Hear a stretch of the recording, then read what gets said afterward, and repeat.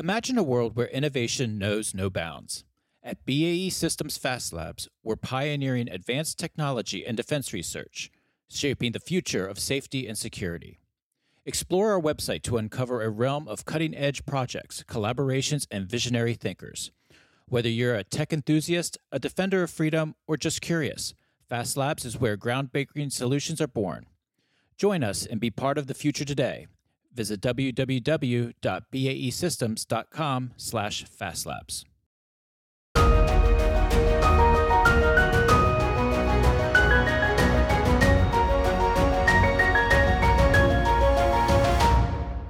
Welcome to From the Crow's Nest, a podcast on electromagnetic spectrum operations, or EMSO. I'm your host, Ken Miller, Director of Advocacy and Outreach for the Association of World Crows. Thanks for listening.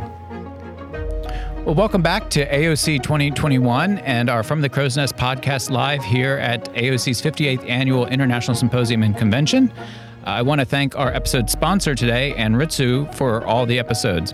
Anritsu offers new ideas and technology to go beyond conventional testing and add increased value and innovation. Their complete solutions are designed to meet your ever-changing market needs. Learn more at anritsu.com. Anritsu, beyond testing, beyond limits. All right, my guest here for the final episode of From the Crow's Nest here at AOC 2021 is none other than Brian Clark. He is Senior Fellow at the Hudson Institute. And for our listeners, you'll recognize him because he was one of my early guests here when we launched the podcast back in the spring. So, Brian, it's great to have you back on From the Crow's Nest and in person. Thanks, Ken. It's great to be here, and it's great to be here at the AOC convention. It's nice to be able to do it in person. Oh, excellent. And thank you for swinging by here. You just finished your session. You were on the panel on one of the breakout sessions called on 5G, and wanted to spend a few minutes here talking to you about what were some of the topics that you discussed on 5G, where it's going, how government and commercial sectors are working together to take advantages of that. So let me start off with your presentation. What was the main message that you wanted to get across to the audience? So we've been researching 5G for a couple of years at Hudson Institute, partly funded by the Navy, and also we're doing a new project started this year with OSD R&E, Research and Engineering. And my takeaway that I wanted to give to the audience was that 5G offers us an opportunity for a lot of military applications that deal with EMSO beyond just communications. And I think people think of 5G as just another radio, just another way to be able to communicate among military forces. It's going to look a lot like what we see today in civilian communications applications. But instead, actually, 5G, the way the architecture is built, the way the radios are designed, it allows you to do electromagnetic spectrum operations from each one of these connected devices. So you can do jamming and communications and sensing both passively and actively, and have that managed by the 5G core and edge networks. So it enables this notion of multifunction and right. Brings it into fruition. Right. So 5G could enable us to get to a multifunction set of arrays that are out in a distributed battle space much faster than any of the current approaches that we're taking within DoD. So it's a surprising outcome of 5G. I think people didn't think of this as maybe the end use for the military of 5G. I think people thought of it as being mostly a communication technology. I think we're realizing that it offers this opportunity for multifunction emitters to be put onto different platforms, including distributed small objects, small platforms like Skyborg, Golden Horde, and air-launched effects. So we're seeing that 5G's use cases in the military are much broader than what we might have originally imagined. That was the big takeaway from our research that I wanted to convey to the audience.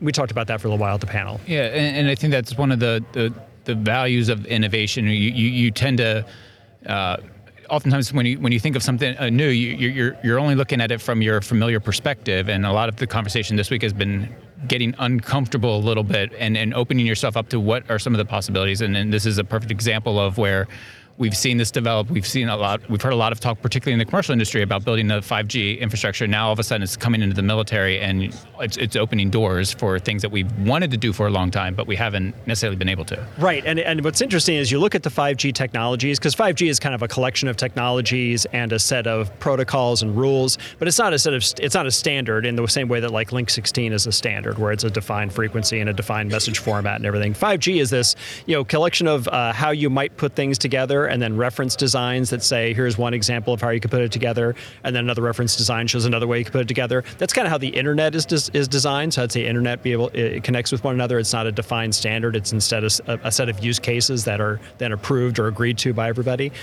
So in 5G, the technologies that underpin 5G are a lot of the ones that we've talked about in the military as being essential for a long time. So MIMO, technology for multi-input, multi-output transmission and reception. That's part of 5G. That's just baked in. That's something we've been trying to pursue in the military for a long time to get high bandwidth or to get broad area networks to be able to use between distributed platforms. The use of GaN, gallium nitride transmissions and reception. That's part of 5G. The virtualization of the back end of your transmitter receiver, turning that all into basically a software-defined architecture rather than hardware. That's something we've been pursuing in EMSO for a long time. That's part of 5G from the start. So the technologies being pursued on the civilian side for 5G are a lot of the ones we've been developing in the DoD to try to get to this multifunction, highly software-defined, highly adaptable way of operating in the spectrum. So it's a confluence of events that have allowed us to maybe take advantage of the commercial investment now to more rapidly field a force that's able to really do the electromagnetic battle management that we've been talking about, but not really achieving yet. And now, as you're starting to realize you can do more and more in it with the 5G, that of course means you start to cross some lines and start to challenge some processes and some lines of authority and resourcing. So what I would imagine that's kind of an obstacle, It's one thing to say you can do it. It's another thing to actually do it and field it and test it and make sure it's realized the way you want it. So, what is that an obstacle, or what are some of the obstacles that you have going forward on this? Absolutely, and that's what we talked about at the panel. Was if you look at the current force as a set of existing communication networks, it's got a set of existing radars and passive sensors, and they all are integrated in with usually not very open, somewhat proprietary processors that then transmit the results of that sensor or that communications off the platform. Integrating a new 5G architecture into that is going to be difficult, and that's one of the things that companies like Lockheed Martin and Keysight and others are working on, is how do I make it so that I can put onto an F-35 essentially the 5G processor package that then manages all my apertures that are on that F-35 and does the resource allocation between them, and is able to then pipe that information off just like they were a set of 5G radios or something that are existing in the civilian world. That's going to be kind of the far future model.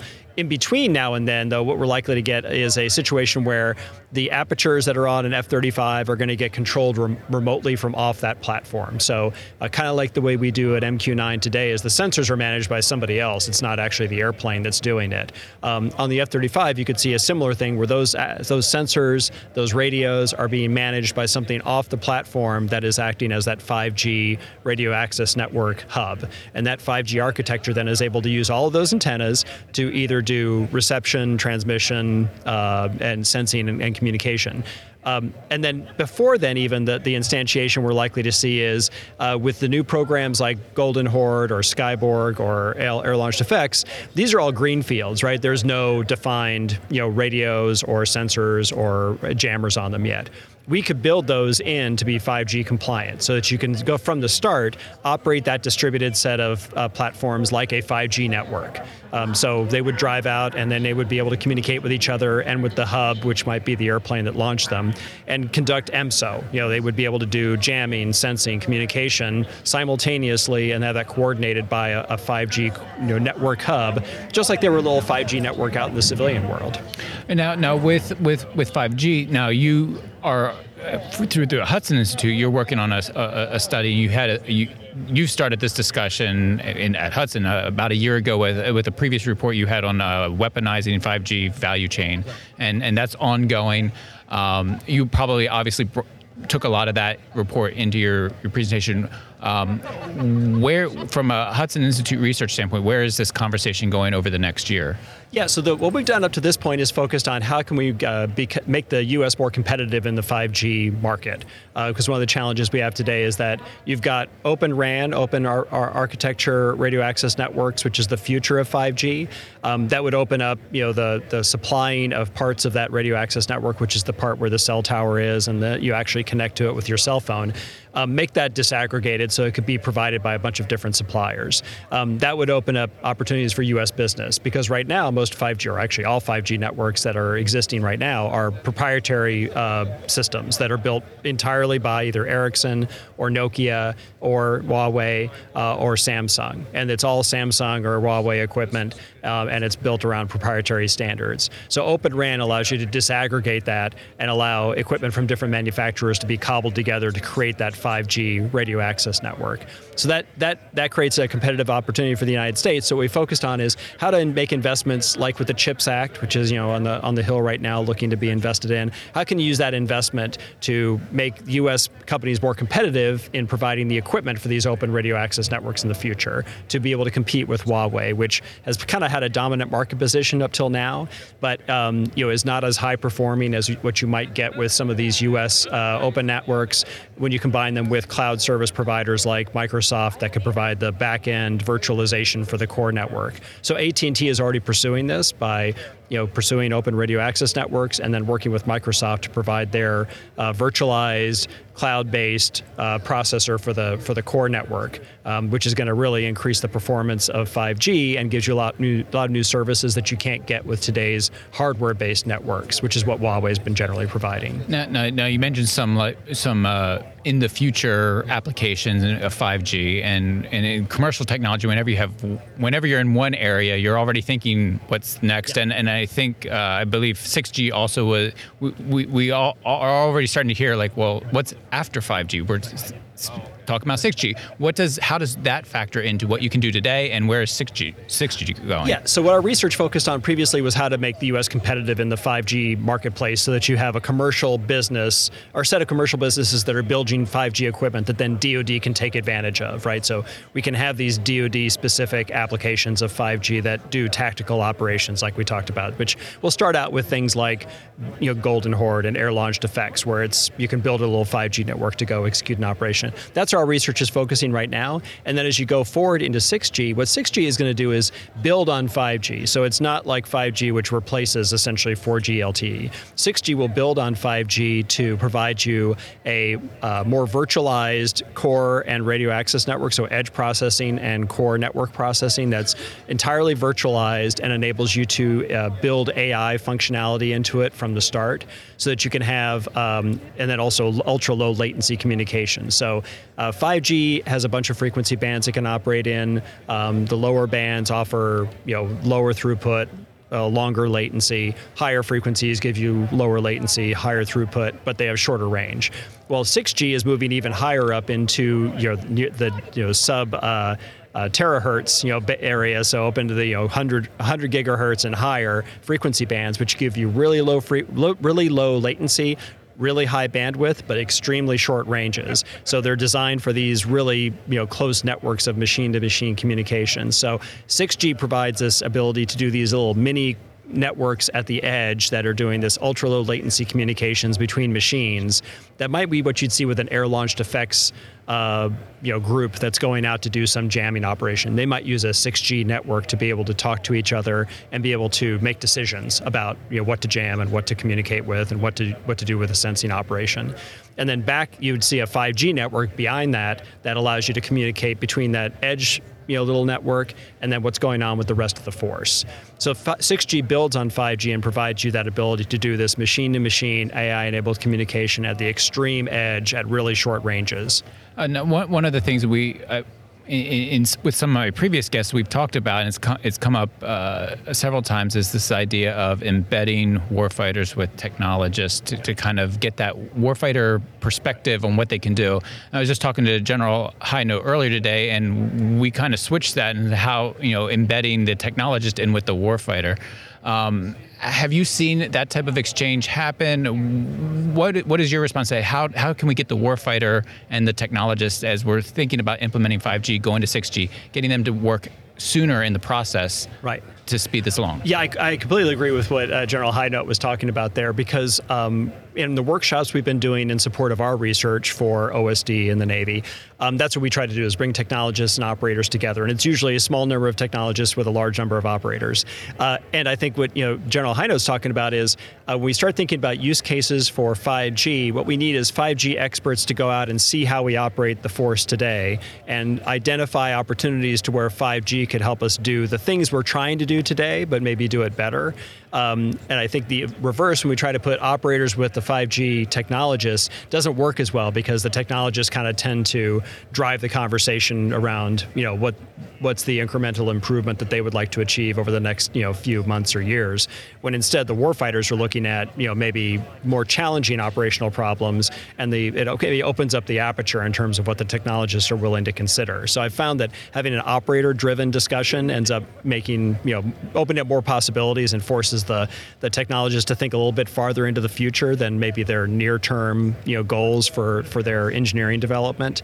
And so that's kind of where we came up with some of these tactical use cases, is by bringing technologists into an operation or operator-led discussion.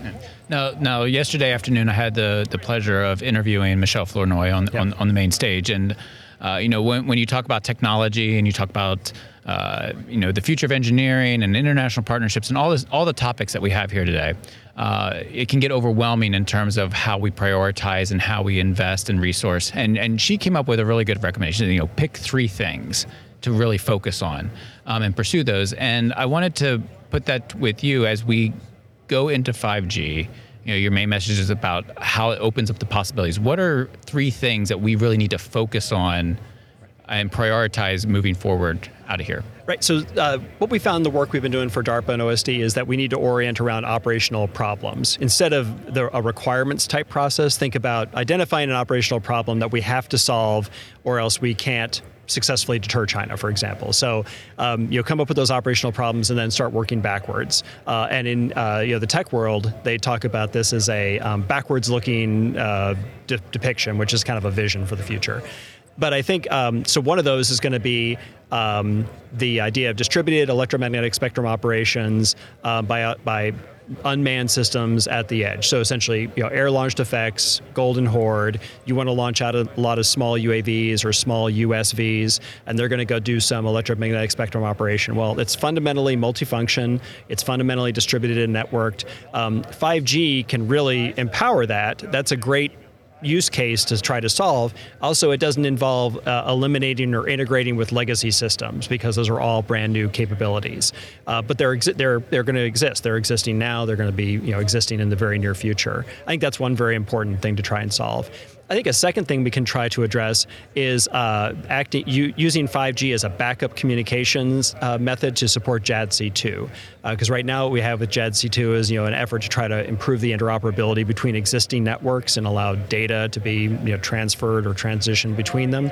That effort should continue, but what 5G could do is, by putting a relatively cheap 5G radio in all of these participants in a network, you can have a backup method of communication that allows them to, be able to do some kind of handshake that allows you to understand, where they all are, what their conditions are, maybe provide the information necessary to allow the translation to occur between the more secure networks that has to follow. So 5G can provide that kind of substrate or infrastructure communication capability that ends up being necessary in a lot of cases to allow translation to occur between the kind of more, high-end networks like MADL and iFidel and TTNT.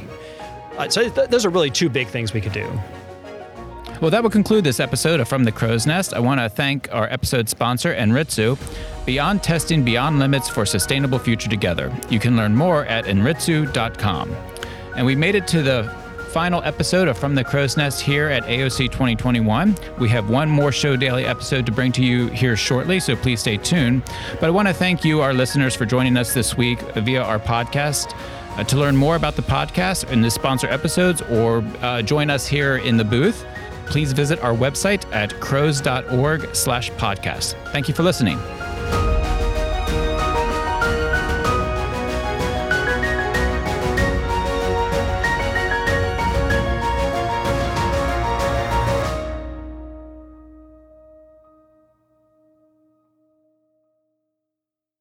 FAST Labs, powered by BAE Systems, is at the forefront of advanced technology and defense research, development, and production. They're pushing boundaries, breaking barriers, and innovating for a safer world. Check them out at www.baesystems.com/fastlabs.